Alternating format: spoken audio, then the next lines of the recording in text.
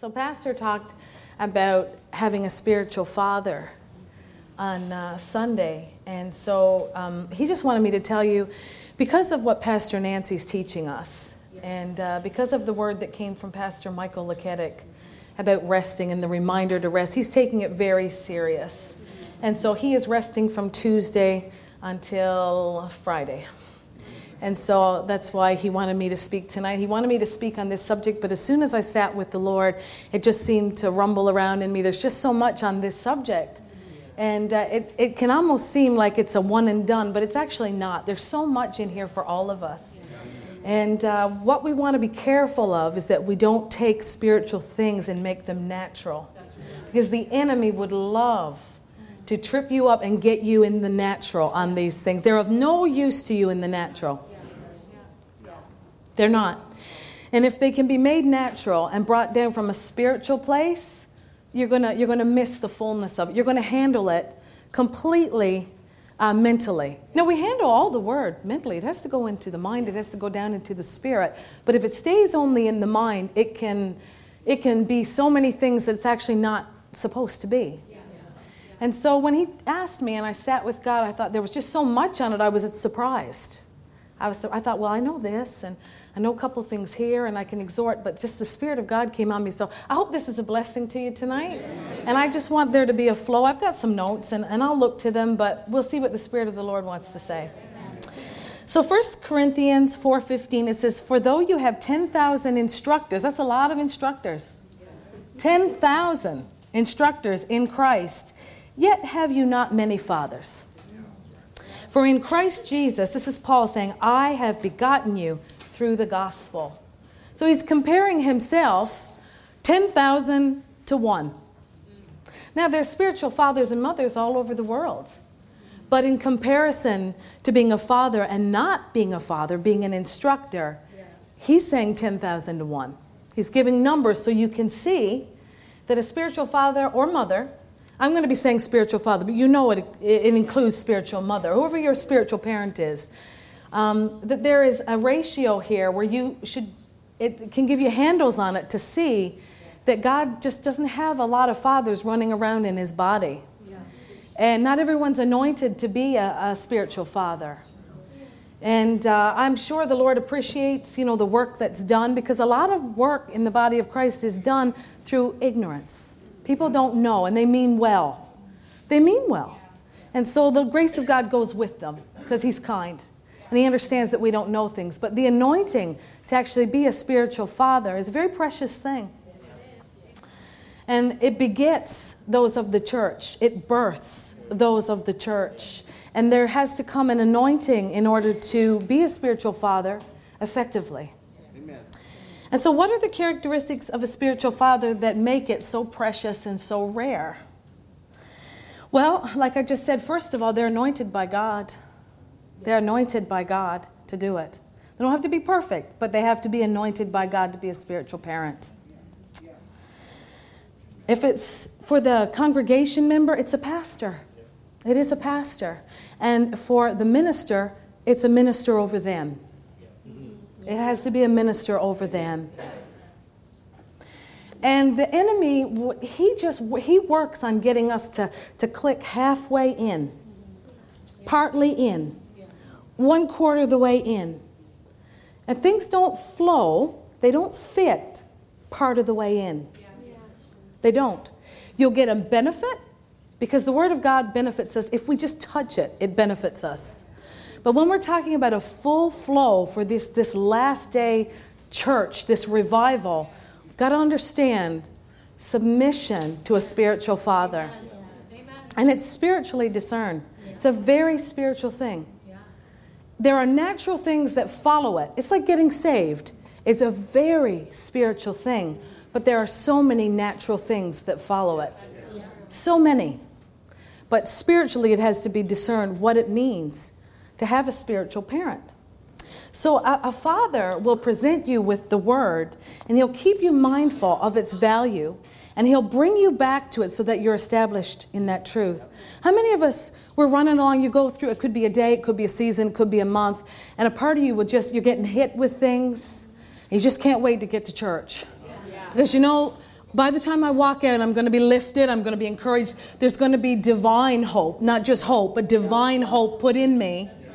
And or if you come in deflated and you walk out, with your arms up ready to fight the right way, and you get encouraged, you get strength, but it's spiritual strength. Well, spiritual father has to have a consistency to them that you can count on them. They're there. They're devoted. They're not going anywhere. You can count on it. Sunday after Sunday, Wednesday after Wednesday, or whenever those services are. Yet a spiritual father excels in faithfulness. Excels in faithfulness. It marks them. They get it. And not only that, there is such a standard that has to be in the spiritual father in order to be able to impart that down to others. It has to be in you. It has to be seeable. It can't be a chafing. It has to flow out of you because you see. And if you see, you're not going to leave your church in COVID. I'm not criticizing the pastors, but I am speaking truth. God said, in this place, truth will be spoken. No one has to go with it. Now, this congregation will. But no one has to go with the truth, but it will be preached in an uncompromised fashion.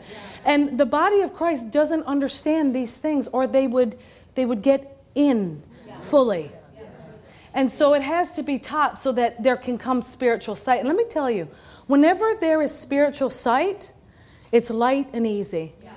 If there's a grind for you, if it seems, I don't know, it doesn't fit with you, you either have to renew your mind more, or you're so in your soul that you haven't gotten into your spirit yet on these things. Because they are always a delight. They're meant to set you free, never to enslave you. If you're feeling enslaved, it's either you're in your mind, which is very possible, you don't understand, or you have not picked up the light and easy flow of the Spirit because you're handling it here, right? Or you're with someone you shouldn't be with. Because a lot of people don't hear from God. They pick a church and they go, and there's a spiritual connection between a father and a son, father and a daughter, and it goes both ways. It goes both ways, but it's a covenant relationship, but there's no slavery involved. It's of the Spirit, right? So 2 Peter 1:12, it says, "Wherefore I will not be negligent to put you always in remembrance." This is Paul speaking. "Of these things, I'm going to make you remember that you know them and be established in the present truth," over and over, hearing it over and over. And every time we hear it, we're hearing different things. Yes. It's solidifying in us. We're established in it so that we're ready and we're flowing in it. The feeding of a spiritual father is of utmost importance. Yes. Yeah. The anointing of the leader is the reason they're called to lead you. That's the job, the feeding. That's the job of a spiritual parent. Spiritual fathers offer protection for the family in a variety of ways. So true. I'm going to get into some stuff that I'm going to enjoy talking about tonight because I've enjoyed the journey of having a spiritual father. When I met, Dad Hagin was my first spiritual father, and he was nothing but light in a dark place. Newfoundland is a dark place spiritually. I'm sure that it has gone downhill since I was a young girl, but when I was a young girl, you did not talk faith to those Christians. They did not want to hear it. And that was my experience for the 19 years that I was there. Now, are there good people there? Are there people there that would have received it? Yes, but I didn't know any. So Dad Hagin brought nothing but light. The flow of the doctrines that he taught, the spiritual revelation that flowed into our home, saved our lives. Yes. Sometimes your physical life doesn't need saving. Ours did. So that's why we're here. And it saved us spiritually. But when I met Dad Dufresne, and he stood out first. I didn't know Pastor Nancy as much other than she was his gorgeous wife. But there was something electric about him. When I met him, I couldn't take my eyes off him. I was so drawn to him. I would hear people say things like, "He's gruff." And I thought, is he? Yeah, I just saw love. He was direct, but he was also incredibly loving. I knew his heart. And he didn't have to be perfect in front of me for me to respect him. He got what needed to be right. Does that make sense? I felt so connected to him. When he went home to heaven, I remember saying to Craig, I feel like this big, strong arm has been taken from around me and it's gone. And it was a bad feeling. But the Lord helped us through it. But Pastor Nancy was right there. And so the Lord just kept us right with her. And basically, her arm became his arm. It felt the same in terms of the safety, the strength, the revelation. We didn't miss a beat. I miss him. I miss him. But I love her. I just, it's awesome. So spiritual fathers offer protection, and Doctor was like that, and Pastor Nancy's like that, and they have two totally different styles. Totally different. Doctor would come at you straight, right there, right now, right now. Pastor will stand back and say nothing. And the next thing you know, you're hearing it come through the sermon, this great teaching. I remember when we were in Peru in 2004, they didn't know us. We were down there. Can you believe it? We're in a Spanish-speaking country, and everyone needs a translator except us. It's so great. We're sitting there, and the speaker, Dr. Dufresne, is English. You know, we were very aware of him. We went down to see him. And as we're sitting there, they had brought a delegation of ministers with them, and a certain minister was pulled up to do a very short time in the afternoon, because they were letting the ministers, they work you down there. You come, your team works, you know. And so this minister got up, and he was very immature. And at some point, you know, began to make certain references to homosexuals, and they were not nice comments. Not that we're making nice comments, but we love people. We don't need to hurt people. And so there was a mockery about that. And so my spine stiffened. And I said to Craig, let's go. Let's just, you know, and no one would have seen us. It was a crowd. No one would have seen us leave.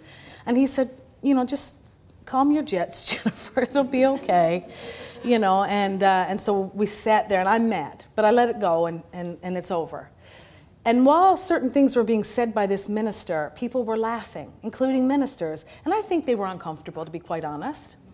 And so I was discouraged because I'm looking at some of the company and they're laughing and I'm upset. So I just let it go, and that was fine. But then Pastor Nancy got up in the evening. Oh, what a master. She got up and she, in love, just pulled that man out. Yeah, pulled him out and said, you need a spiritual parent. You're not going to go far without one. God loves you. You've got this and this going for you, but God sees your race and you've got to stick close. And she handled him with such beauty that he felt loved rather than rebuked when he sat down. But the message was clear. And I said to my husband, I'm so glad that I got to see that, because the message was clear. And she was teaching him about his immaturity, but that if he stuck with a spiritual parent, God would shave all those things off of him if he would allow him to do that. And I remember that. And so I watch her very much to see what she doesn't say as much as what she does, because that's her style. And so now when she says things, we'll look at each other because we know she's correcting or rebuking, but in such a beautiful way. So I love to watch her. But spiritual fathers will confront improper motives. And, you know, sometimes we don't even know our motives are bad. You know, we think that we're not this and we're not jealous and we're not that. We don't want position, right? That's what we think about ourselves oftentimes. And then something will come up and a spiritual parent will see it and they'll correct it. Because there's so many angles of people that we love in the congregation. And it has to be dealt with, it has to be corrected. If you love someone, you're going to correct those behaviors. Because if you let them go on in that, they're going to be stunted. No growth whatsoever. Same problems. Same mountain, going around the same mountain. I've learned as I go, life is so much more spiritual than we think. It is so much more spiritual than we think. And the mountains that we keep running around, they're so spiritual. And a spiritual parent will help us to confront it and to get past it. Amen. They protect from danger and they cover with prayer. I remember being with Pastor Nancy in just this last season, you know, and her teaching us about the offices and how if you're not called to business, you don't touch business. Now, God will allow some offices to do both, but she talked about how the office that is given It's misused if it's used for politics. And that you can die young if you touch it. Now, with a very good heart. Oh, is that not a good heart to want to have a voice in a nation of righteousness? But if God hasn't called you to do that, and you're in an office, and you touch that, do you know how many people are in the grave because of that? But because we have a spiritual parent, to us, it now seems, of course. But before it was said, it was not known. That's what a spiritual parent does. They protect. They show you where danger is, where you would just walk right off the cliff if you didn't know what they were saying. There was a minister, I won't say where they're from, we were traveling with pastor, and they were very, very known in their country, had done a lot of work, and were revered, and certain people of the opposite kingdom were afraid of them. And we sat with pastor, and this is an established minister that had mighty works, and yet they were given to get-rich-quick schemes and touching things that had nothing to do with their office. And you know why they wanted to do it? Because they wanted to secure land for their building. And it looked so right. But in one moment with pastor, she talked to us and she said, that minister's in danger. My husband talked to them, now I'm talking to them, and they will not turn from these things, and it's going to cause more loss because it was cyclical. It looked like it would succeed, loss. It looked like it would succeed, and it would fall through. And it looked good. But see, she knew that they shouldn't be touching that. That trusting God, doing what they're supposed to be doing in their office, that they would excel. Given time, they would excel. That's the biblical example. True fathers stand boldly in the face of persecution because they are willing to lay down their life for the family. Just like a natural father, that's a good father, would give his life or would stand in front and take the heat. A spiritual parent will do that as well. John 10:11 says, I am the good shepherd. The good shepherd gives his life for the sheep. Now let's talk about this. What a shepherd is not. I want to talk about it because sometimes we talk a certain way about what it is, but when you talk about the opposite, it can bring a lot of light as to what a shepherd is not. When I was growing up, I had no teaching on how to respond to my pastor. I was faithful to church. I don't know if I was ever, in my younger years, faithful to a pastor. I thought they were synonymous. I go to church. I'm a Christian. I go to church, pay my tithe. I don't cheat God. But it was never taught about the covenant relationship between a spiritual father and myself. And I didn't know anything about it until I met Dr. Dufresne. And then it was like writing in the sky. It began. I felt like, where have I been my whole life? That I didn't know this, and I didn't know this at all.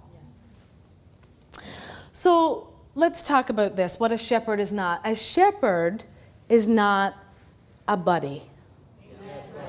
And I'm going to explain it because I feel like God gave me wisdom to know how to explain it a little more. And I don't mean that in a cutting way. Because I got to be honest with y'all, you guys are such amazing people. It's like you just a total awesome hang. Honestly, I go out in the midst. It's hard, like I could talk for hours, hang out. Like let's go sliding somewhere up in Barrie. Honestly, I love the congregation. So it's not about repelling a relationship, a friendship. It's not that. And I'll explain what it is because I believe, like I said, God gave me the words for it.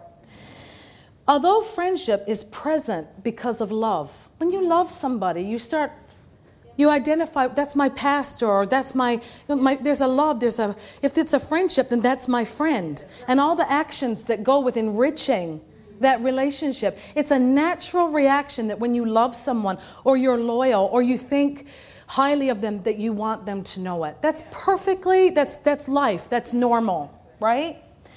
But the honor for a friendship and the honor for a spiritual shepherd, they're not the same. They're not. They're different. The spirit is grieved when they are inverted. So in reaching out in love, that's awesome. But in reaching out, if something lacks honor, or it's given the honor of a day-to-day friendship, one is lower than the other. Because the one that's given for a spiritual parent is of heaven. It's a spiritual honor that is given. And it has friendship in it. I mean, wonderful enjoyment, a friendship in it. But it doesn't stay on a friendship level. It's much higher.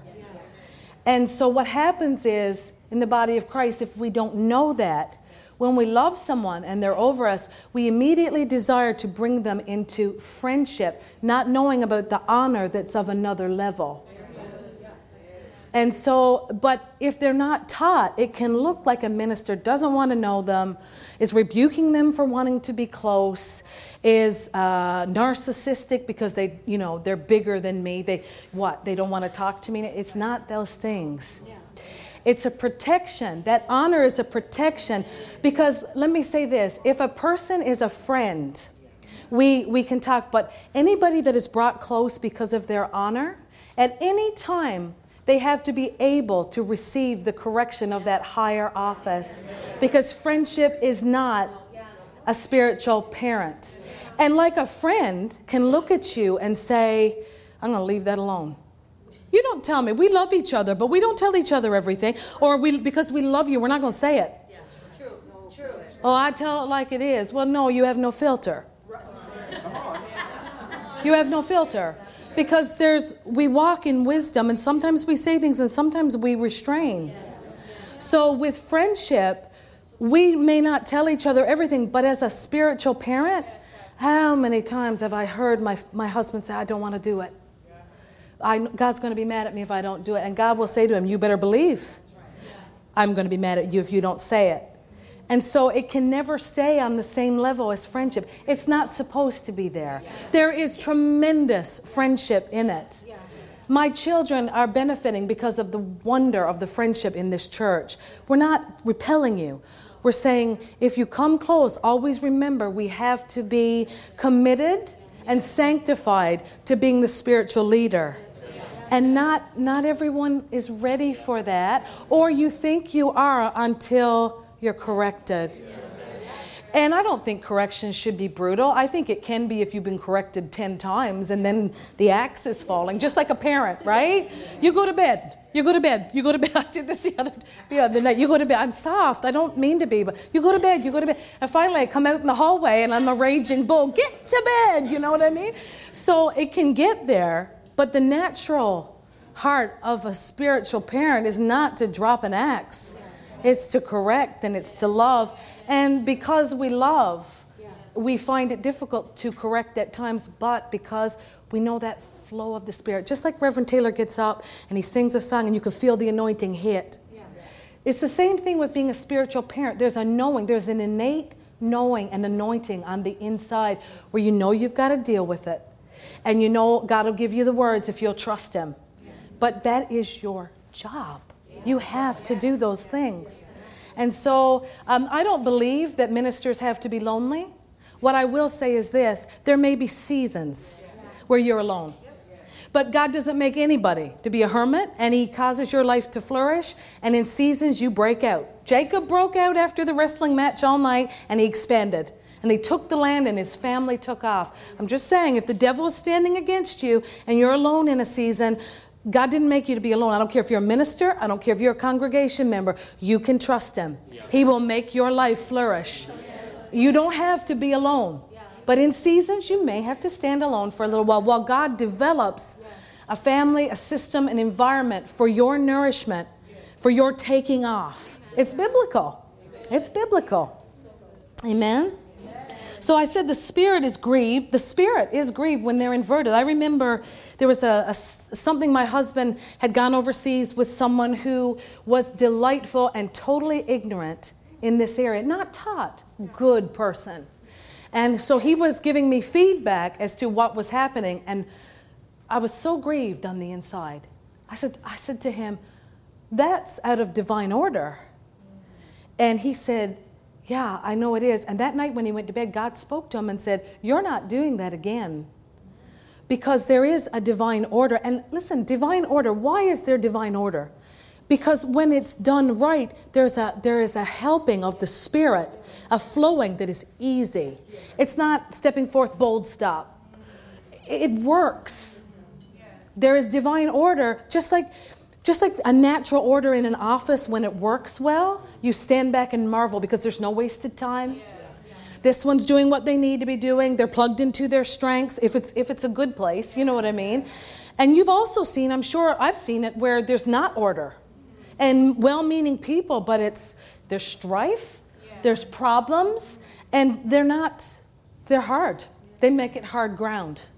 And so that's why there's divine order, because there's a flow of heaven that backs up divine order. His blessing is on it. When there is recognition of an inversion, I said this, but I'm going in through my notes, a minister, if they're wise, has to draw back because they recognize something that you don't. And it's not because we're better. It's an anointing to recognize it as we're developing. Now, young ministers, many times, not always, if they're taught, but young ministers can get it wrong. And so what you see, you go into young churches and you see people walking all over the pastor, and you look to yourself and you're grieved. You're not mad at anybody, but you know the people have not been taught yet because the minister doesn't know it. And so they can't teach it. They can't teach it because they don't know it, and it's messy. And it's very, very problematic. As people, we're equal. We're equal. Nobody's better than anybody else. But the anointing given separates a spiritual father from a congregation member. And that's from God. That's from God. People that are honorable are allowed closer as long as they understand that the higher anointing can and may bring correction. I just said that. They will have to be able to handle that. The minister is responsible to God more than the congregation member. Divine order protects you. Familiarity, which is another word for dishonor when it comes to the offices. These are spiritual offices. Everything is not in this category. Peers and that's not in this category. We know what it is to honor people, honor our parents, but I'm talking about the offices in our life that God gives us for our development. So true. Okay?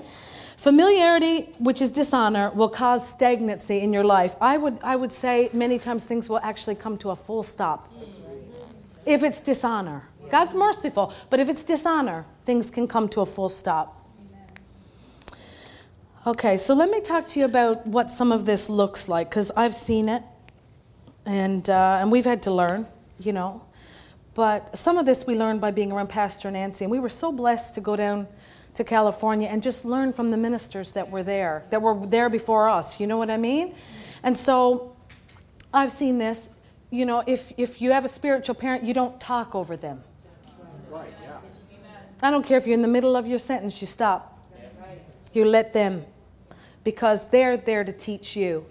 And you already know what you know.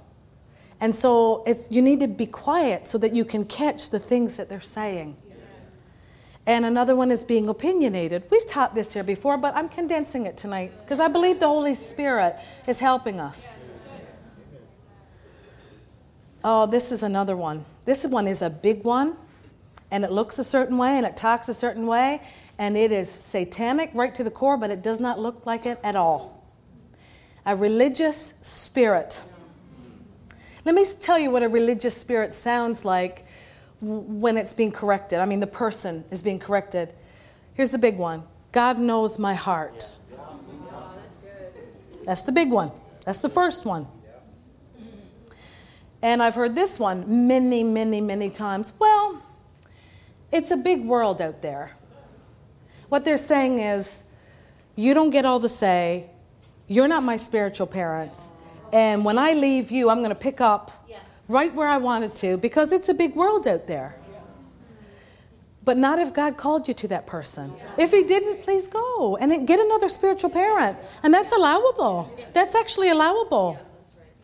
Right? Religious spirits, when you try to correct them, it hurts to be corrected. So what they do, to get out of that squeeze, they'll step back rather than submitting. It's submitting. It's a spiritual application to submit yourself under a spiritual parent. See, God sees it and recognizes the action of the submission far above even your submission to that spiritual parent. God sees it. God sees it. It's very pleasing to him. That's the way that he promotes, is through submission. Not from someone abusing you, not from someone hurting you and going after you, not from someone controlling you. They're different things. Okay? Okay, I'll say this one. How you treat your spiritual parents' physicality, physical, in your midst with honor. We don't do everything right. We're learning. We don't do everything right. We get corrected, I'm telling you. But we want to. But we don't do everything right. But one of the things that it just blesses me to do it is when Pastor Nancy walks in the back room, we stand up. She has told us over and over, don't do that. You don't have to do that. And we're like, we're doing it. We're doing it, Mom. We're doing it. We stand when Pastor walks in and she can't stop us. But I don't roughhouse with her. I don't shove her in jest. Right? Why? Because of who she is. She does that with people in her life. She's not touchy, but I don't do that. Did she order me not to do that? No. But where she stands in my life, I wouldn't dare. That's familiarity. She's not my girlfriend, but she's one of the dearest friends I have in my life. And there is a friendship there. But it's a friendship, and it's not sharp. It has no sharp edges to it because I'm loved. But I'm always aware. She corrects me. She's aware of me. She knows things that I don't know. And as long as I'm always prepared, it's light and easy, guys. It's not like I have to be prepared. It's not that. She's not trying to cut me. It's light and easy, right? But I'm prepared. I said to her, we were talking at the table, one of the ministers was telling a funny story about how they had gone to India, and I asked them how it went, and they said it was planes, trains, and automobiles trying to get back. Anybody seen that movie? John Candy is at his best. I'm sorry, he is. I don't think they're swearing in it. If there is, I don't know what you're talking about. I never saw that movie. But I'm telling you, Channel 34, it plays over and over and over with the bad perm and the burnt-out car. Anyway, he said that's what it was like trying to get back to Canada. And he was talking about how, they go over there, they work you to death, right? So you're paying to go, and then they're setting all your schedule, and you don't get to rest. And then you baptize people, and I'm not joking, in crocodile-infested waters. And as he's talking, I can feel this burn. I can feel it. And it's not here. I can feel it here. So I'm sitting next to Mom, and I'm going to tell her, but I know she might rebuke me. Because I've told her things before thinking she's going to agree with me. And I got slapped around nicely, but I knew I was corrected. I was in the back room. Let me remember that story for me, crocodiles, okay? But I was in the back room with Norval Hayes, and I'm having a heyday laughing, and he's starting to talk, and I kept going. I didn't know he had talked. Didn't she reach back on my hand, and I went, "Oh, sorry, Mom." I'm like, yeah, I learned. I didn't do it again. You don't do that when a senior minister there. And, I didn't hear him. Well, conduct yourself so that you do hear him. Thank God. I'm so glad. So anyway, crocodiles. So they got someone there checking the water, but there's crocodiles in this water. And I can, like I said, feel this burn. And I said to Mom, I said, can I say something to you? She said, yeah. I said, does that seem ridiculous to you? She said, absolute nonsense. I said, thank you. So I said, it seems to me that that's out of divine order. And she said, yes, it is out of divine order. You don't allow people to set your schedule so you're exhausted, drag you all over the country so that you have no rest, so that you can't talk to God, so that they expect you to eat food that's going to make you sick. No. We will go as far as we can with you, but wisdom dictates that there's a divine order. So I remember Pastor Michael Jacobs was not the one talking about the trip to India, but he piped in and said, oh yeah, I used to go. And he said they'd have me ministering in the morning, ministering in the afternoon, pouring concrete, building houses all afternoon. Then they'd drag me 3.5 hours for a a meeting that I had to preach at that night. So that's what I'm saying. We have lots of reference of great generals of God. But Jesus had divine order. He did not live his life exhausted. We have to have divine wisdom. You conduct yourself with wisdom and grace. Do you understand what I'm saying? But she's teaching me that. Are we going to be lazy? No, we actually have to slow down so that we can speed up. When we say slow down, what do we mean? Spend time with God. Then when the answers come, you will speed up. Because the help will be there. The money will be there. The revelation not to do trip A, B, but you'll do C. So then you're accurate. There's an accuracy. There's an accuracy. Brother Randy Greer says, don't let your going outdo your praying. If you do, you will suffer critical loss. Every believer needs to learn that. Slow down and trust God to make up for the time that you're setting aside, and you schedule it. You schedule it just like you schedule anything else. Amen? Oh, okay. Pastor is first. I was talking about how she's in an esteemed position. A person that's a true parent will not demand it of you. But if you love them and you honor them, your honor will cause you to do more and more and more. That's true. Like, sometimes my husband says, Jan, how do we say that? They're going to think we're asking. And I said, just preach it. Just preach it. We're going to get accused anyway. So for the ones that have spiritual ears to hear, they're going to get out of poverty. They're going to get out of sickness. They're going to have miracles because they made a place for the prophet. They're going to have a supernatural encounter with God. So we can't slow down because some people aren't going to get it, even though we want them to get it. Right? There will never be a no if she asks for something. Now, the natural mind will say, how could you put that out there? What if someone's an abuser? That's how cults start. You're right. That is how cults start. But if you don't have the discernment to know if they're asking for something that's in the Word, that they don't operate under a spirit of control, your spirit should be able to tell if someone's wrong. Your spirit should be able to tell. And everything that comes out of their mouth should be measured by the Word. You should be able to see it in the Word. And then you should watch the fruit and the interaction until you know. It shouldn't take long. But if it takes you longer, well, I just told you what to check off on the list. We are planning a trip to Israel, and we are going to fly across the country and back because she wants us to. Because she wants us to. And if we said no, she'd say, okay. I'll never say no. Elisha said, as my soul lives. Remember those words? As my soul lives, I will not leave you. He doesn't say it to anybody else. He says it to Elijah. They're special words. There's a special dedication. And look what he got. Oh, it's glorious. But look, Elijah said, you've asked a hard thing. Well, it didn't seem that hard, did it? Think about it. You're serving him. He's telling you what's going to happen that day. He's going up. You've asked a hard thing. Well, why is it hard? Because Elijah knew the dictates of the flesh against holy things. So he's telling Elisha, this is harder than you think it is.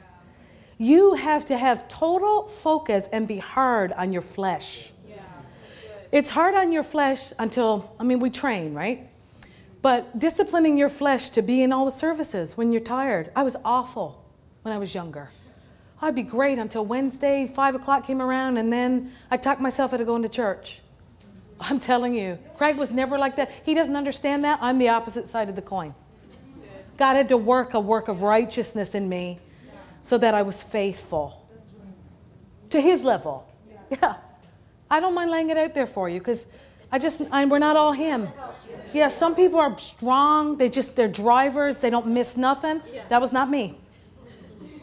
I could miss very important things because I get tired and I get in my head and I talk myself out of it. And then I didn't go.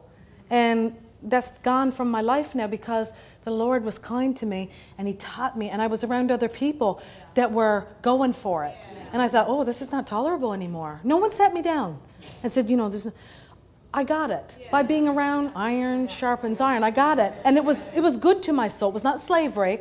I saw it. Oh, I lack development. I lack light. And the devil's talking me out of my blessing. Okay, I got it. I'll make changes, But he said, you've asked a hard thing. And I said, why is it hard? And then we have human frailties. And the hardship comes with, we're not doing that anymore. We're not going to do that anymore. We're not missing church anymore unless, it's a family once a year. You know what I mean? Weddings or something, things get scheduled. We're not, you go to those things because they're important. But the rolling in of all of our life, we're consistent. Right? And Elijah knew that a distinct focus and effort would be required. So he told them, and he left it with him. And he told them the outcome if he would do it. You'll get this if you do this. The others, the prophets that stood afar off, and the Bible goes out of its way to tell you they stood afar off. Those things are in there for a reason. They were spiritual, they were prophets, but they were afar off. And there's something we don't talk about with Elisha. We're so focused that the mantle's coming, that he's got to watch Elijah go up. But do you know that it would have broken his heart to lose his spiritual father that day? He would have missed him like crazy, would have wanted him to stay. And he got to see a man go up to heaven without dying. Yeah. So it was amazing. But what's the first thing he did? He rent. That's a symbol of grief. I'm not saying it doesn't mean other things. I'm just telling you, before he picked up the mantle and did the exact same thing that Elijah did, because Elijah taught him as a spiritual parent, he knew exactly what to do with that mantle because he watched it. And he didn't just watch it. They were talking. There was time of instruction. When someone is served with honor, they will bring you in. Because they're going to pour out into you. And Elijah knew he was going home. And here's this young man who chopped up all of his oxen, didn't look back, and did without any encouragement. And then there's round 2. So that was the first round. What have I got to do with you? I gave you the call God gave you. See what you do with it. I'm gone. Seems harsh. But if you get it as the Elisha, nothing will be able to take you out of that place. And so I don't believe for a second that he was a mean man. I believe that they had close fellowship and shared things together. Right? But then round 2 comes around. Stay here. He's tested again. Stay here. It's like, if I can get you to stay here, you should stay here. That's good. But by then, Elisha's passing the Bible says that he passed all the tests. That's true. He passed them with flying colors. He served, he was humble. And when the time came, he said, stay here. But I love those words. I mean, they're right from the bottom of his soul. As my soul lives on my life, I'm not going to leave you. And he said it 3 times. That's vexing. It's like Peter, Lord, I love you. Jesus asked him 3 times, do you love me? Lord, I love you. It's like it had to be said. It had to be said. The devil comes after us and we have to speak to him, but there's certain things of the Spirit we have to answer and do. And it can be repetitive until we're on the other side of it. For some people, there is a temptation to be offended. So they have to answer it. And then it comes again and they answer it. And then they come and they answer. And then they're on the other side of it. They're on the other side of it. They don't struggle with it because of that spiritual force, that authority, that right action that they've learned. It's so important. You should be very aware and with great confidence of who God has made you. Amen. And from that place, be free to be as humble as you possibly can. Amen. It is God's way to great promotion and fulfilling his plan. A lot of people struggle with rejection. Yes. Yeah. I'm telling you, it's the bane of the human existence. Yes. All of us have it in a measure. Yeah. But when we are fully in knowing that we're approved by God, that we're loved by the Lord, then it's like the reach trying to make life meaningful. Oh, that's exhausting. Ever watch Instagram? Best way to do this, best way to do that. It's like, it's exhausting. I think some of it's amazing. Don't get me wrong. Got some good products from, Instagram. I like being in the know, but it's exhausting. It's like if you didn't have Jesus, how would you live everyday life knowing that you got to make every day count? I'm like, no, you don't.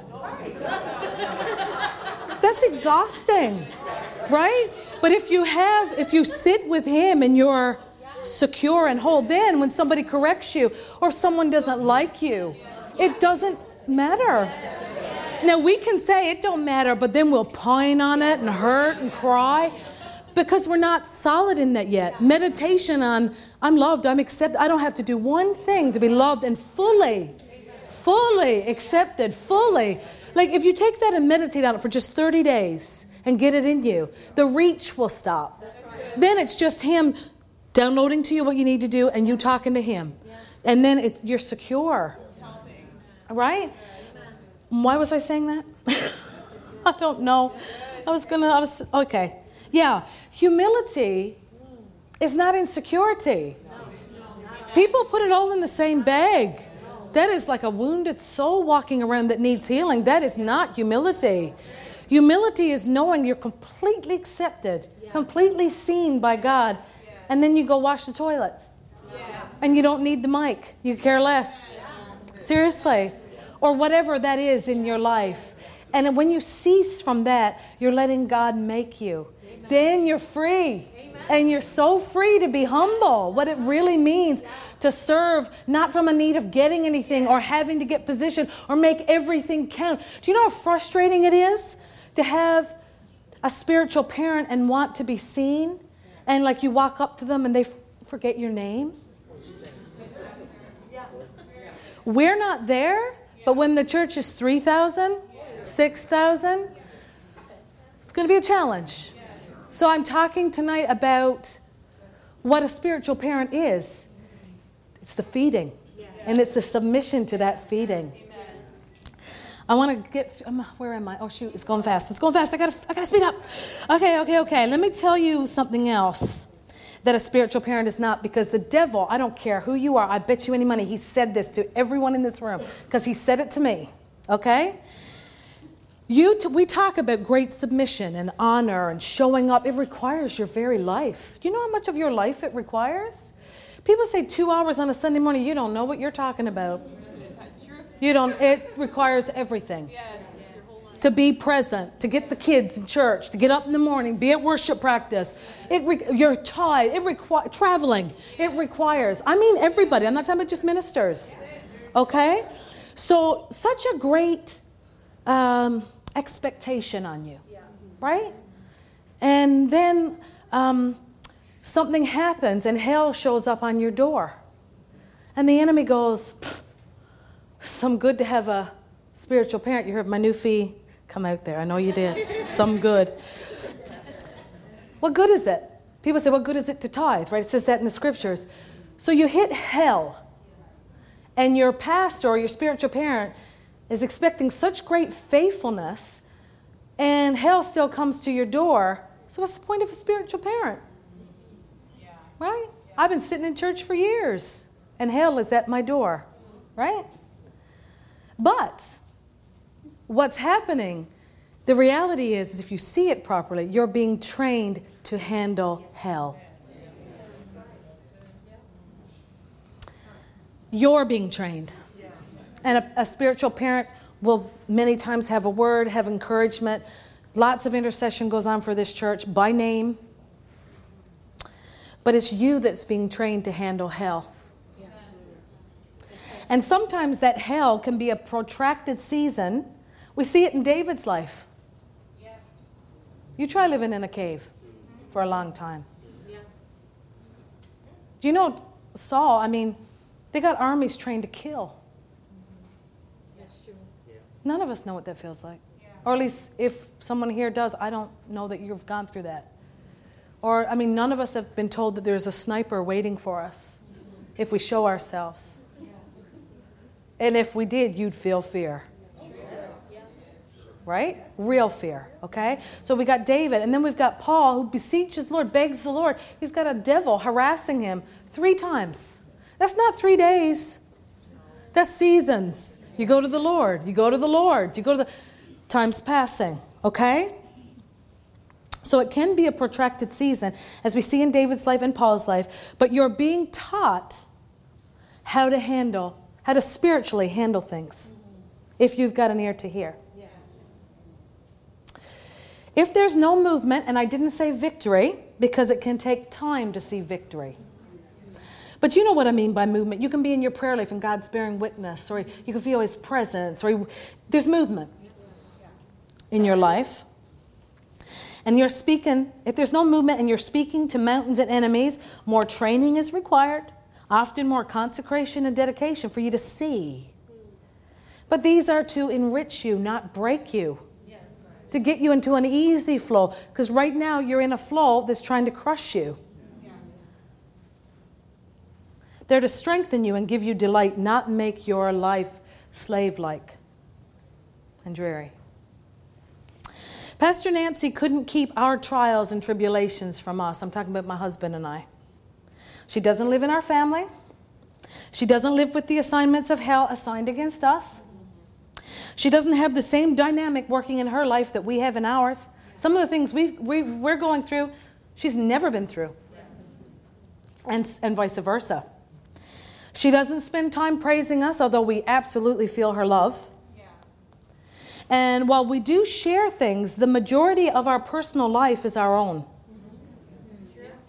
I know she's trustworthy, but that's not the dynamic. So then what's the benefit? What's the benefit? Right? Fair question. Well, the wisdom up close and a great strengthening that makes our combat effective. And I do use those terms on purpose. When you are reading about battles in the Old Testament, you should take a moment and study those, what it felt like, what it looked like, what the odds were, because we're doing the same thing by the Spirit today. And if you don't know that, then that's why you're here. You've got to learn to fight, you've got to learn to rest, and you have to learn the fight of faith. And it says laboring to enter into rest. And again, I think that scripture that talks about Jacob wrestling with Jesus is an exact picture of laboring till the light breaks, till you're marked and your name is changed. Because he broke out after that. These are spiritual symbols of a very real reality that we're living today. So, true feeding and fruit. I look at the fruit in her life. Never seen anyone walk through death like she has without being overcome by grief and sorrow. People left her. It wasn't just doctor. Her ministry thinned right down. And look at her now. And God talked to her the whole time. And the whole time, she was joyful. I looked at her and I thought, now that's real. You can't fake that. You can't fake that. I didn't even know it was available. A spiritual parent will make you realize things are available for you. Something to be walked in. Spiritual manners. When we go down there, no one talks about anybody else. No one. There's extreme honor. And she tells us, if you're doing this, you're spiritually rutted. If all you want is spiritual teachers, you're spiritually rutted. She got all over a bunch of us. Not me. I was not included in this one. I'm sure I included lots of stuff, but this one I didn't struggle with. But the different calls and offices in the pulpit, people were starting to kind of go, And she said, if you're doing that, then you're not participating in that person's anointing. You're getting rutted. You're getting in your head. Now stop getting in your head, get in your spirit, and receive what they bring. See, you're getting spanked, right? Okay, yes, that's right. Okay, good. We need to remember that, right? Spiritual manners, okay. Identification of spiritual rooms and spiritual growth, what it looks like. Did any of you know about spiritual rooms before you started coming here? And if you did, were you taught by somebody else? Because I didn't know anything about it until Dr. Dufresne. And I knew in my spirit, that's right. Then he showed it in the Word, right? with Elijah in that spiritual room. And then it lights up. Then you begin to see it all over the scriptures. But if you weren't taught it, you wouldn't know it. And then rebuke when we're missing it in the love walk. I have seen pastor attacked, never in person. Never like face to face. That would be hard. I think we might have to show a little flesh there if that happened. But anyway. But when we're missing it, she never retaliates. I learned from her. Jesus was the same, but she's got skin on. I see people and I hear things, and you cannot pull her into it. If someone hears something about someone who put something, a message, because they see her account, not her personal one, but her ministry one, and if someone brings it up, she retreats. God bless her. She will not. You can't pull her into it. I'm learning. Like, you can't pull me into it either. I got a spiritual mother. Right? Protection and advice. There's not enough that can be said about those. With protection, I learned from her this past year in June that if you don't get all the way in your office, and she directed it at women, men are the same, but there's a lot more women doing that than men. Right? But men are doing it too. But she said, if you don't get all the way in, you're going to open the door to the devil, because the devil knows you've left the door open, and he's going after it. He's going after it. And so that ignorance puts people in the ground. But because we've been taught, we know how to get in, stay in, how to look for things. This is not just for ministers. This is for everybody in this room. If you're a believer, this is for you. Impartations into us personally and our church, right? The spiritual DNA is deposited when she's here. And when the other ministers are here, the ones that we have over us. Safety in public settings as we observe. She's a lady, but she's a commander-in-chief. Yeah. You know that it's not going to get out of hand where she wouldn't have her hand on it. And there's a lot of mess in churches, guys. I don't know. I'm not out there looking around. I don't want to know. Because I love God's church. I love His church. I love His body.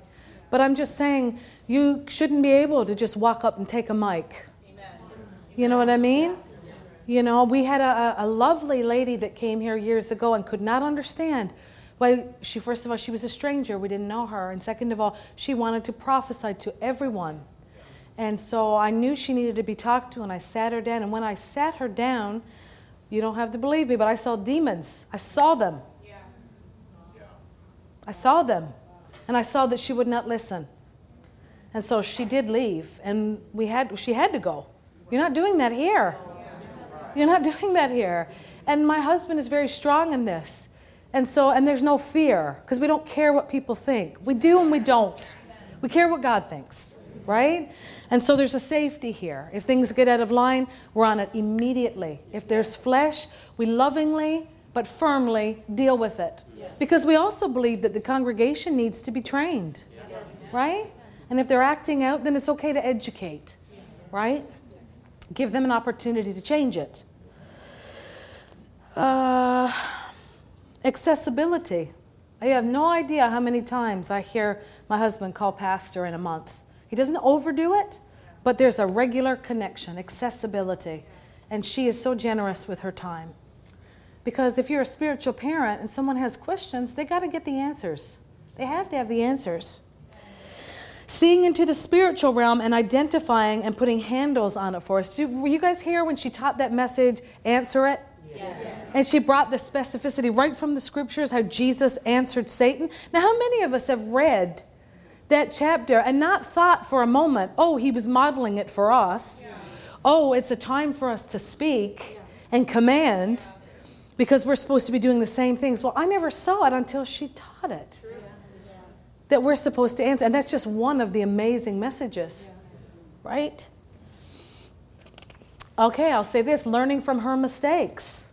I don't see her making mistakes. I'm not saying she doesn't make them. I don't really see mistakes. Everything she touches, I see it flourish. That's the truth. The ministry, the books, I see it flourish.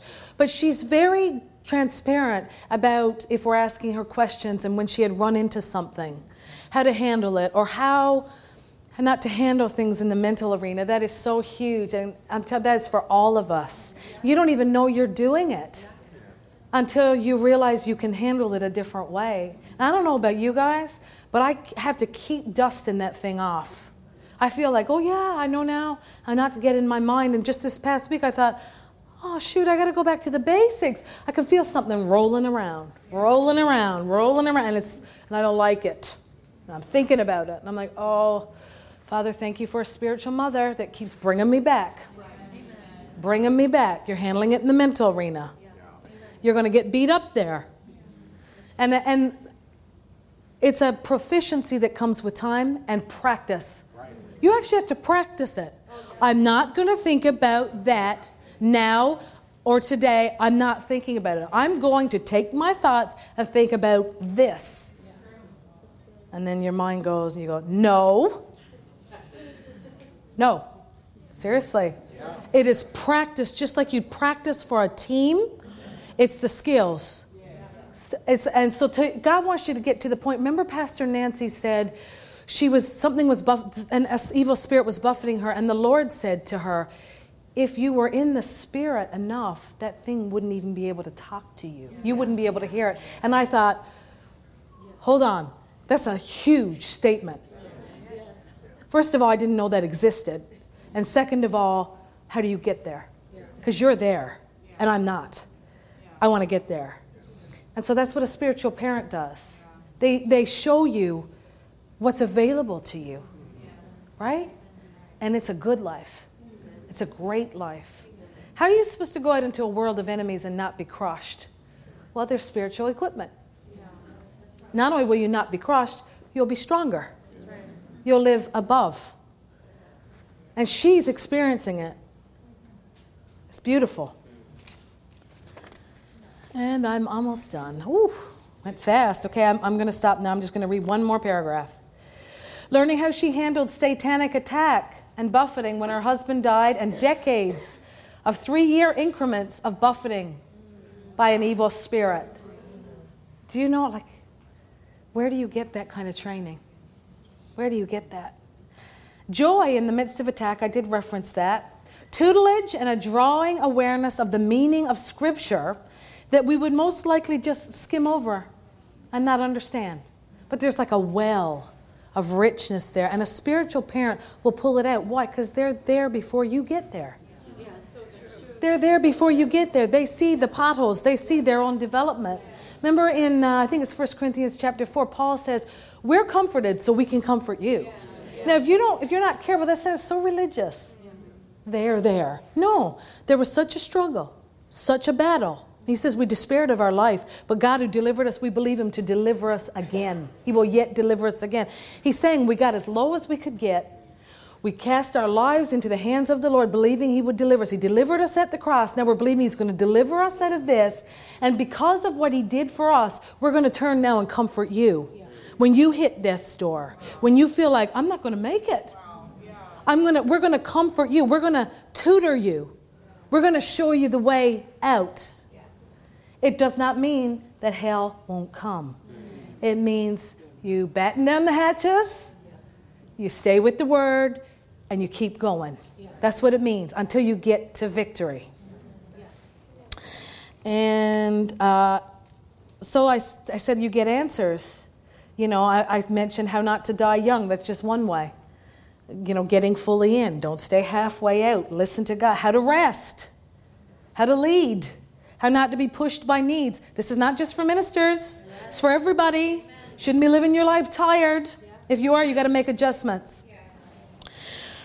How to get out of the mental arena and into the spirit. How she does her calendar and checks her spirit first. Nobody pushes her. How she doesn't engage in attack. She has spiritual manners. I'm just cluing up. Warnings. How to be tough but soft.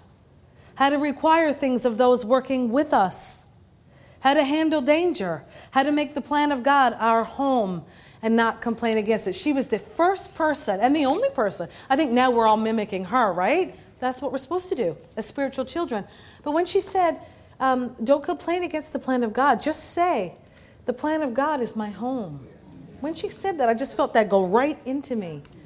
So no complaining on the flights. No complaining, no complaining, no complaining. You might sail through the first 3 flights and then get on the 4th one tired. No complaining. No complaining. No complaining. So, but to have it modeled for you is so beautiful. And I will say this, a father gives an inheritance to their children. Have you ever been around someone and they've got like this amazing father or mother who's done amazing in life, and they get married, they get the house, there's a boat waiting for them, the kids are blessed, there's university tuition. I'm just saying, like, you look at them and you feel good for them, and if you don't have it, you think, wow, okay, I have many things, but it's like really cool to see a rich inheritance. Well, a spiritual father is to give that inheritance. And if people are fatherless because they don't recognize, no matter how good you're doing, you are lacking your inheritance from a spiritual father.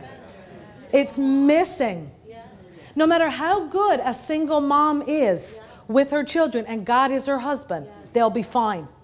But I'm saying they could tell you and mark out the things they've had to overcome because there was not a spiritual daddy there. When my kids wear me out and I give them over to Craig, I'm so thrilled, praise the Lord. I'm just saying, or I give them over to their pop. I'm just saying this helps, this aids, this gives wisdom. So with a spiritual parent, of course, it's far above that. And a lot of people don't recognize that they need a spiritual parent. Joshua knew he needed Moses. Be quiet, Jennifer. Joshua knew he needed Moses. Elisha knew he needed Elijah. Timothy knew he needed Paul. And what a father he got. Can you imagine the stories we're going to hear when we get to heaven? It's going to be amazing, you guys. We're going to get to know all the things that were not written. What it actually sounded like. Well, let me just tell you this and this and this is what happened. We're going to get it all in living color. Right now we just have the anointed word that we need. We're not missing anything. But when we get there, it's in full color. So when you leave tonight, just know that what a spiritual shepherd is, and it's meant to be long-term. It's meant to be seasons of your life, and what it's not. And don't be discouraged if it doesn't look as natural as some of the things that you'd like, because that's actually not what you need. You need utterance from that spiritual office. You are loved. You are prayed for. We don't live in everybody's home. I'm sure nobody would want us to anyway, but I'm just saying. I'm just saying. We love you dearly. We pray for you. We actually get down and pray for you. We love you. We're rooting for you. I know that the revelation is going up in this house. You are the delight of our life. And I know there's flows. My husband has an apostolic flow, and so much of it is correctional. But don't ever forget that you were birthed by the Spirit of God, that this is a candlestick and He had your name on it, and that we love you, we intercede and travail for you. We want you to succeed. We want things to be averted. We love you dearly, dearly. And we're so happy that we run our race with you. And I mean it. They're not just soft words. The Lord hold me accountable. Father, I thank you for their precious, precious countenances, Lord God. They're so wonderful to teach. And I love them. I thank you, Lord. Let this go in, Lord. Let even words I have not said, let it ruminate in them. Let them go all in, Father.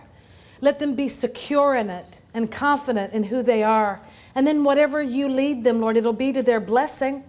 Whatever light goes into them, it's for revelation's sake, and it's for a life set on fire by the power of God.